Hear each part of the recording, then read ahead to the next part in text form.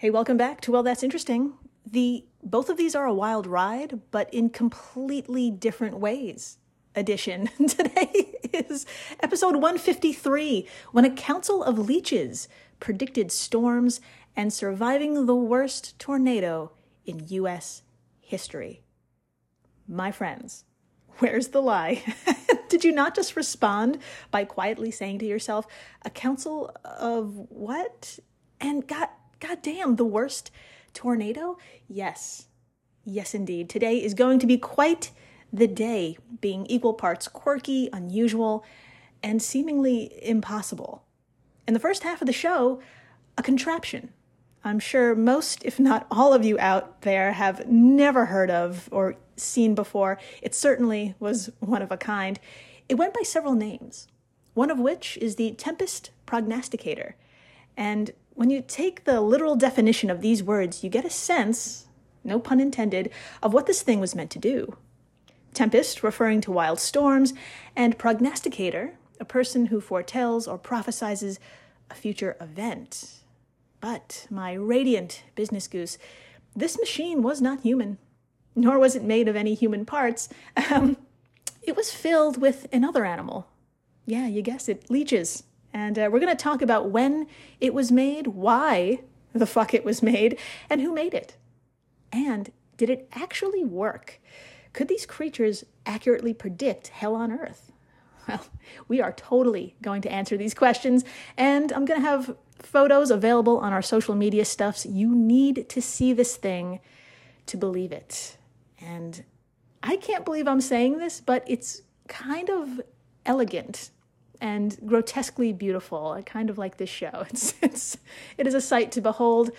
Then after the break, an actual storm, so horrific on every level. I'm talking wind speed, distance, destruction, a tornado so awful and legendary, its name still brings tears to the eyes of the folks who survived and live to this day. It was called the Tri-State Tornado, and it happened just under 100 years ago, and nothing has compared to it ever since. So, you know how things go on Well, That's Interesting. This means we must ask ourselves, could we survive it? That's right. After the break, it's everyone's favorite segment. Let's read from a book, motherfucker. And you bet your frightened little booty it is the latest and greatest by Cody Cassidy, How to Survive History. Again, this isn't a sponsored segment. This is not a commercial. I just love this fucking book, and you need it. You just need it. On page 183, we'll be transported back to the early-ish 20th century, to Middle America. And it's not the time and place you need to be scared of, it's the weather. And I'm going to reveal details about a tornado that seems preposterous, like this shouldn't exist on Earth. That's how bad it was. And we are going to be in the middle of it. We're going to find out what we could do, if anything, to survive the worst tornado in U.S. history so far. That's coming up. And, by the way, I'm Jill Chacha. And if this is your first time listening, welcome to the flock, my equally impressive business goose. I'm going to need you to charge up your favorite time machine and dial it way the fuck back to the 1830s. Yeah, specifically, it's 1832, and we're sitting at a candlelit table alongside the extremely appropriately named George Merriweather. For real, George Merriweather. Now, George is the kind of guy who is just filled with ideas, seemingly bursting at the seams with innovation. But to be honest, most of these ideas are not all that great. I mean, don't get me wrong, George is absolutely a humanitarian. He's coming from a great place. He's currently studying to be a doctor at the University of Edinburgh, and his heart is fixated on improving the everyday life of the everyday person. The essay he's working on right now is titled, quote, "The Means of Maintaining Uniform Temperature and Supporting Fire Without the Agency of Wood or Coal," end quote. That's an awesome problem to tackle in the 1830s. As you could imagine, my dear young business goose, burning wood and coal in a rickety home at this time wasn't the cleanest nor the safest. So George had an idea. He designed... I'm already laughing about it, I'm sorry.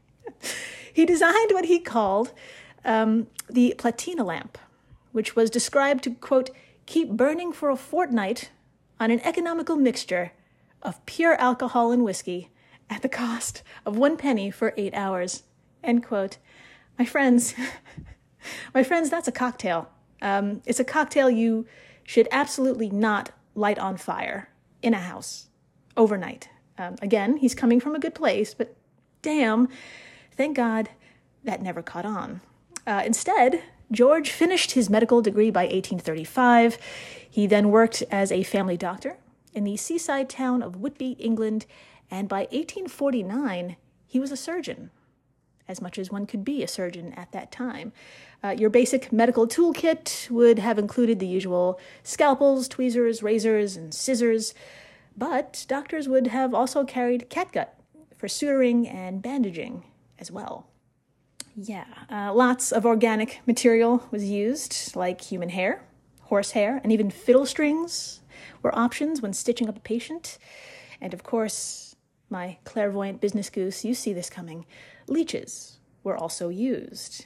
Now, I'm not exactly sure how much of the science was known back then, but medical staff saw the correlation between these creatures and how they prevent blood clots, how blood just keeps on flowing out of the body when they are attached. And it's true. They do secrete peptides that act as anticoagulants.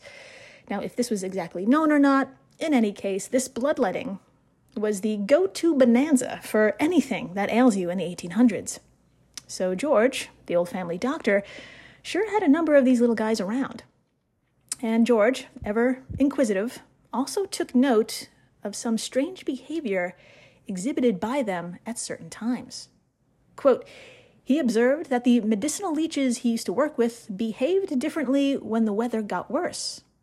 Housed in small glass jars of water, a leech would lie relaxed at the bottom when the weather was fine, but several hours before the skies became cloudy and the wind started blowing, the sucker would show signs of agitation. If rain was coming, it would move out of the water. If a storm was imminent, a leech would curl itself into a ball and remain thus for its duration. Once the weather had settled down, the leech would return to the bottom of the bottle. End quote. From Kushik Patwari of AmusingPlanet.com. My friends, can you see it now? Can you see the look on George's face as the idea of all ideas washed upon him as he lived through his own very eureka moment? The year was 1850, and this was the year that George Merriweather decided humans would no longer be lost in the proverbial darkness of ignorance when it comes to the weather. He decided, now is the time. We can predict storms and possibly save lives. George decided to harness the seemingly telepathic power of the leech, and all he needed to do was create a device. Now, my friends, I think every episode I tell you to stop whatever it is you're doing, to drop whatever it is in your hands, be it the wheel of a car or a baby, just drop it, and please pick up your phone and head on over to our social media stuffs. I think I say that every episode, but for fuck's sake, I mean it now more than ever. I need you to see what was birthed from George's mind and his hands. I'm going to pull it up right here for myself, and I'm going to give you a second as well. Okay, you're also going to need a second to figure out just what the fuck you're looking at exactly. My friends, behold, an atmospheric electromagnetic telegraph conducted by animal instinct. This was the official name, but George also called it the Tempest Prognosticator. I need you to take a good fucking look, and I need you to zoom in as much as possible, because there is so much detail. I want one. I'm not going to lie. I think I kind of want one. And for the folks who are making the drastic and unforgivable mistake of not looking at this thing, I will describe it to you right now, so you can thank me later. Please imagine a carousel. Yes, you heard me. A carousel. And the roof of the carousel is 24 karat gold and composed of flamboyantly ornate designs. And so is, of course, the circular base. It's 24 karat gold, circular, flamboyant designs.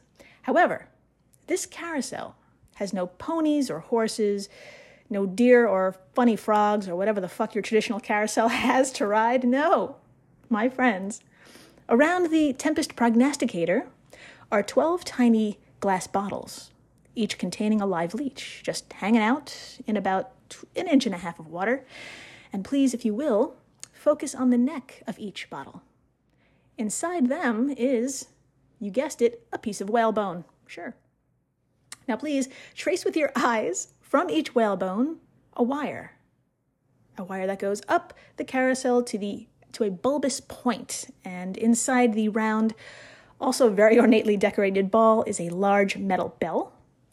And at the end of each of these wires is a small hammer, which is positioned to strike this metal bell. Now, what the fuck is the point of all of this, and how does it work? I am so glad you asked. In theory, quote, when a storm is approaching, the changes in atmospheric pressure will drive the leeches out of the water and into the neck of the bottle, where they dislodge the whalebone and ring the bell at the top of the device. When several bells ring in succession, a storm is prognosticated, end quote, drop mic, from amusingplanet.com. My friends, my non-leechy business goose, I bet you're absolutely dying to know if this wondrous Dr. Seussian contraption worked. Like, was it reliable and shit? Okay, well, hold on to your cheeks, because the first thing you need to know is why Merriweather designed this fucking thing as a circle.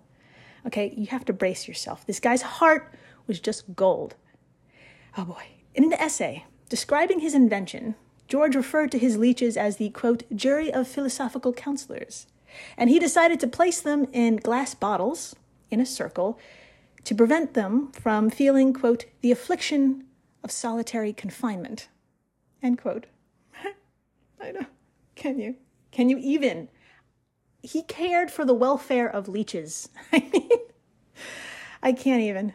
And again, like any good scientist, George tested out his new prognosticator for a full fucking year, documenting the behavior of every leech in a letter every day, sometimes multiple times a day. And he sent these letters to the also incredibly named Henry Belcher. You know Henry, president of the Whitby Literary and Philosophical Society. George chose this tracking method because, quote, multiple postal deliveries every day ensured that the letter would be postmarked date and time before a storm developed, thus proving the prediction true, end quote, from whitbymuseum.org.uk. Excuse me. My friends, George believed in his invention and his leeches so much so he just went ahead and built 6 different versions of the prognosticator, each designed to, quote, suit differing pockets, as Merriweather anticipated that they would be widely used on ships and around the world, end quote. He dreamed big. And that was also from the Whitby Museum site. So, my friends, we have to ask ourselves, did it work? Well, to be honest, my friends, it did.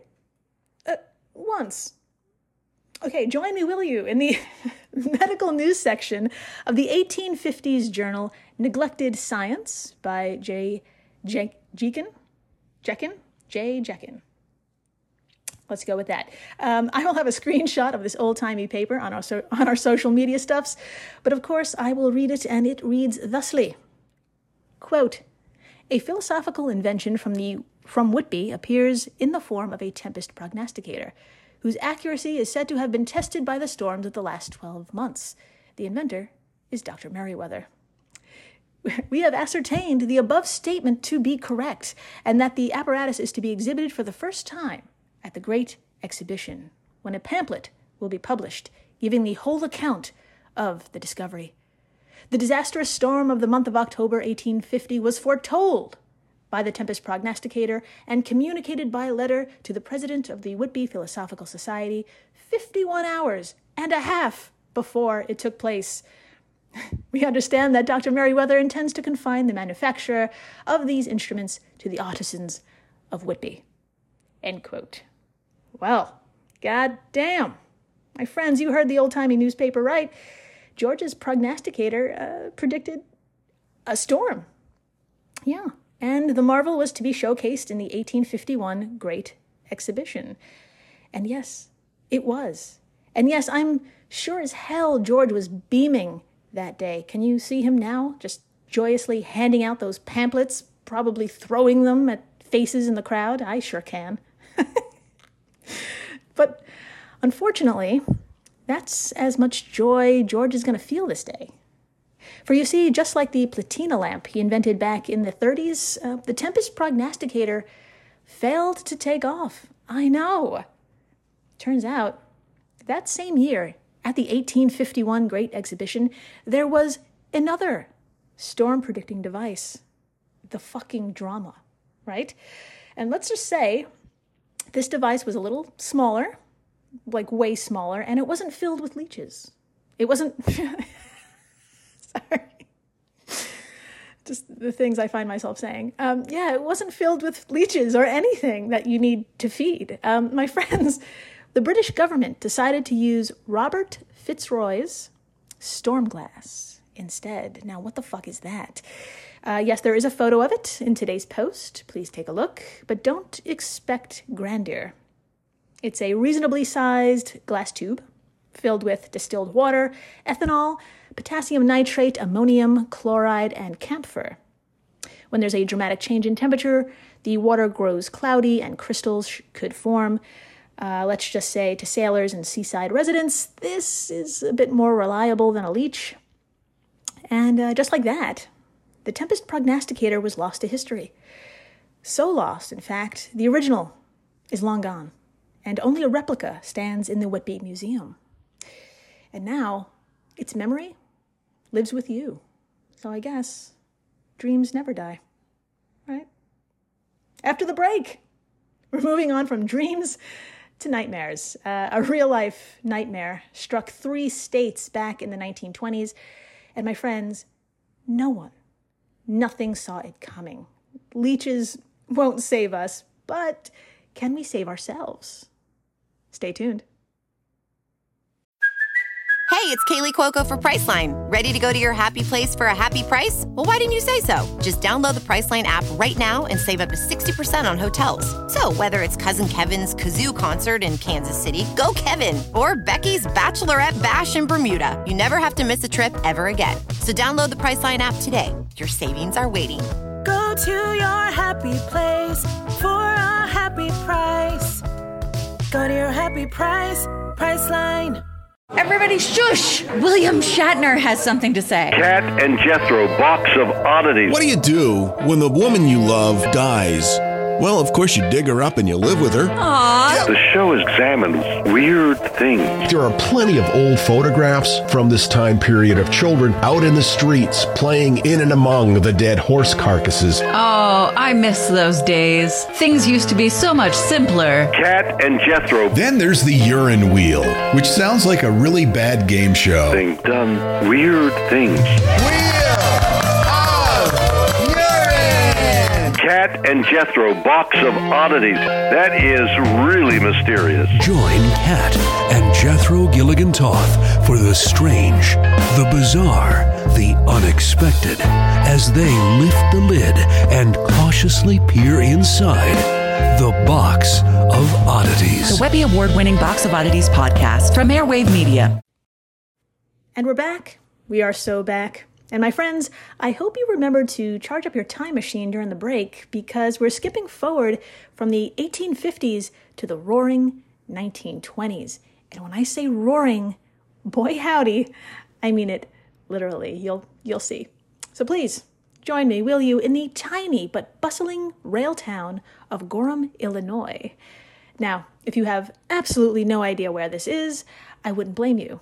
Back in the last census, about 250 people lived here. That's it, just 250.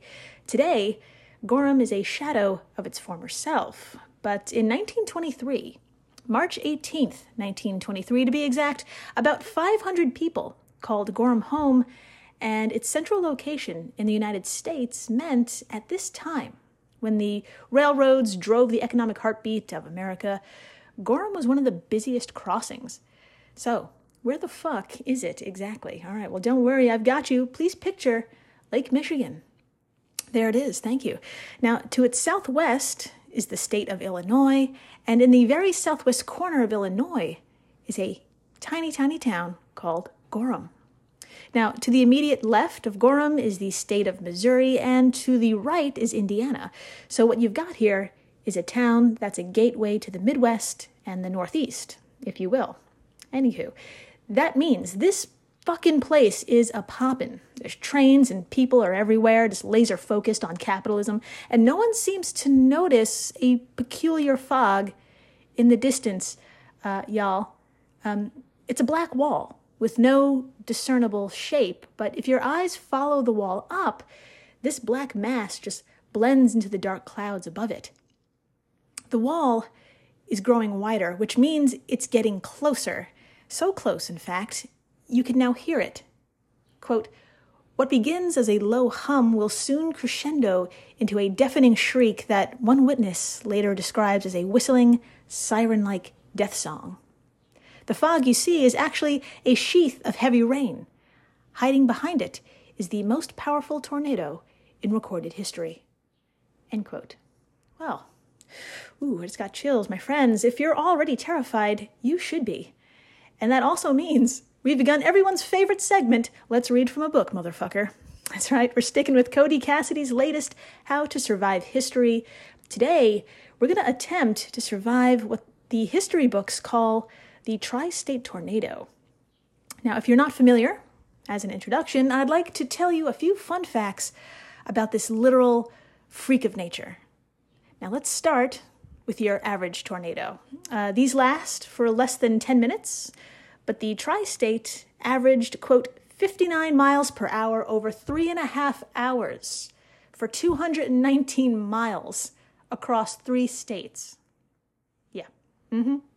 And while the average tornado advances at 30 miles per hour, when the Tri-State Tornado crossed the Mississippi River and smacked into Gorham, it was moving at an astonishing 73 miles per hour, the fastest in recorded history. End quote. Okay, so did you shit your pants yet? Okay, it's okay. I did too. Unfortunately, we're just getting started. I need to drop a few more number bombs on you, okay? Let's talk about wind speed. I still can't wrap my head around this, but here we go. Meteorologists use the Enhanced Fujita Scale, or the EF, to classify a tornado's power. EF5 is the maximum on the scale, and that means a tornado has reached wind speeds of 200 miles per hour. Doing some math, clickety-clack, taking into account the damage and how far things were thrown, it's estimated Tri-State's winds easily exceeded 300 miles per hour.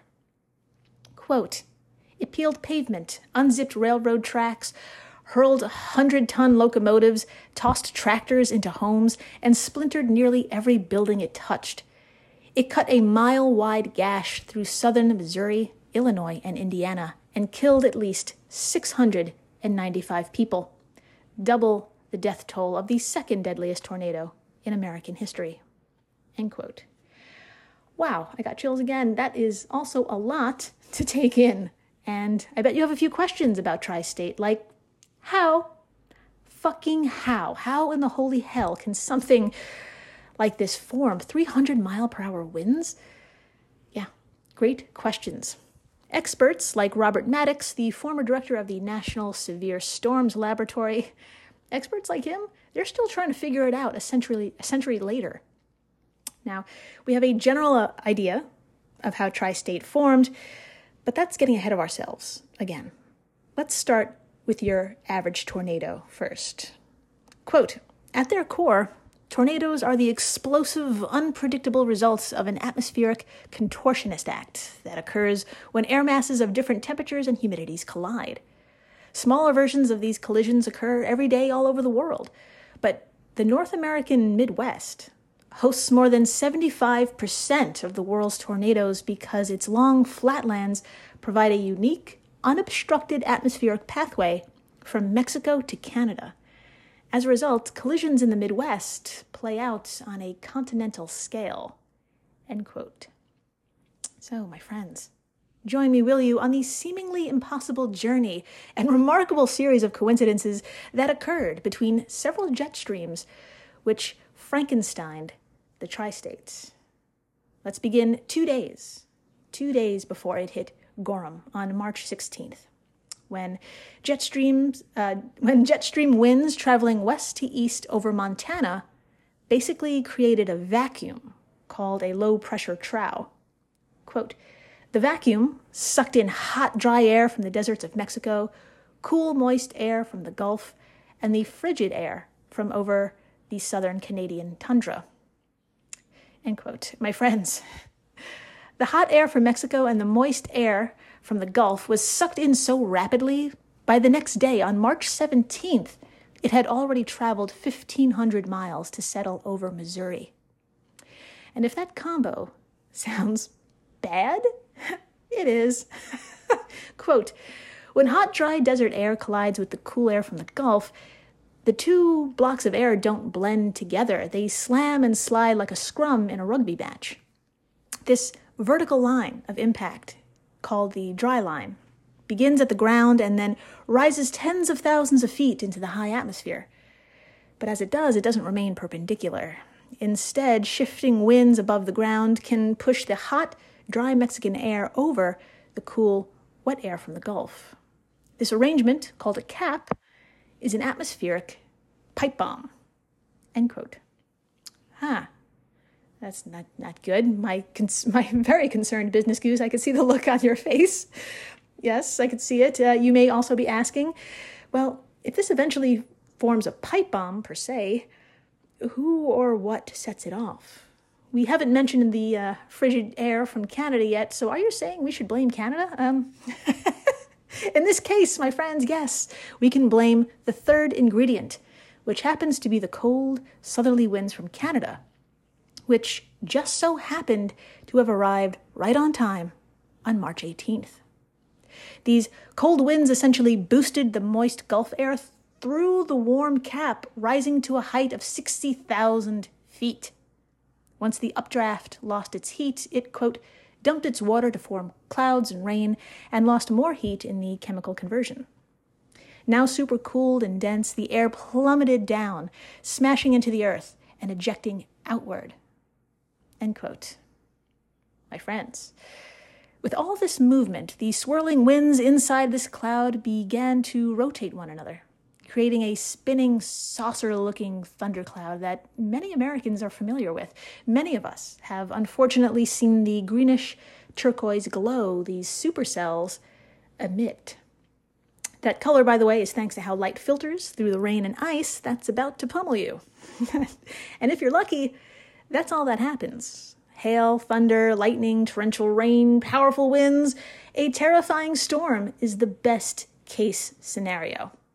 And thankfully, most supercells don't form tornadoes. For this to occur, the supercell's updraft needs to be strong enough where it can lift and stretch into a horizontal vortex. By 1 p.m. on March 18th, the extraordinary winds of tri-state merged perfectly. And, quote, according to witnesses, the tornado began to both narrow and elongate in the classic and easily identifiable tornadic formation, but within minutes, the small twisting tornado grew to more than a mile in diameter. Soon afterwards, a 49-year-old farmer named Samuel Flowers became its first victim when he was overtaken just outside Ellington, Missouri, while trying to escape on horseback. End quote. My friends, you might think you and I being in Gorham, Illinois, essentially 100 miles away from Mr. Flowers, that would spare us. I mean, if we were dealing with your average tornado, yes, you'd be exactly right. But not only did tri-state have radically different jet streams colliding with one another, I forgot to mention the wild card. A fucking random-ass coincidence. Quote, Tri-State's unprecedented stamina begins with an entirely unrelated rain squall that happened to pass through earlier that morning. The rain chilled the air over southern Illinois and created a huge temperature difference over a small area. Because tornadoes feed off both warm and cool air, the rain shower laid what amounted to a narrow, tornado-friendly track across the Midwest. In an unprecedented display of cohesion, the supercell, the dry line, and the low-pressure system all moved in unison, straight down that narrow band, like a blindfolded motorcyclist blasting down a tightrope. End quote. Oh, God, my friends. In sum, this thing was given a red carpet, thanks to that random squall. An unobstructed red carpet, about 219 miles long, gaining it access to 3 states. Now, by 2:30 in the afternoon, Tri-State would have made its way from Mr. Flowers in Missouri to us in Gorham, Illinois. We're looking at it, we hear it, and by the way, it's moving towards us at 70 miles per hour. What in the holy fuck do we do? Now, you might think to hop into a car and try to outrace it, driving perpendicular to its path, but my time-traveling business goose, it's not 2023, it's 1925. And the most popular car at the time was a 20-horsepower T-model Ford, topping out at a wee 45 miles per hour, so that's a no-go. If you think to yourself, well, shit, I'll just hunker down in the car then. Well, if you think this, please don't. Please don't. Honestly, no car today would save you from Tri-State's crushing wind power. And in 1925, this Ford would certainly be a death trap. Quote, You'll be stuck inside a car with no safety features of any kind, save for the horn. It has no seatbelts, no airbags, a large plate glass window, and aerodynamics that make it a kite in high winds. End quote. Okay, well, sounds like you and I, we need to get real close and hide. Robert Maddox, remember him? He is the former director of the National Severe Storms Laboratory. His advice is to find a building with as many walls and rooms as possible. And if by some chance we have the time to check names on a mailbox, well, let's keep an eye out for the home of T.L. Spillman, because his house was one of the few that escaped total destruction. Now, once we barge our way in, we're going to want to find a large pot from the kitchen. I swear to God, I'm serious. Okay, and get me one too. Okay, so 2 large pots. Thank you. Then we're going to hunker down in one of the smallest rooms we could find, like a closet. And once we're inside, cover your head with that pot, okay? Use it as a helmet. You're going to want to do this for real.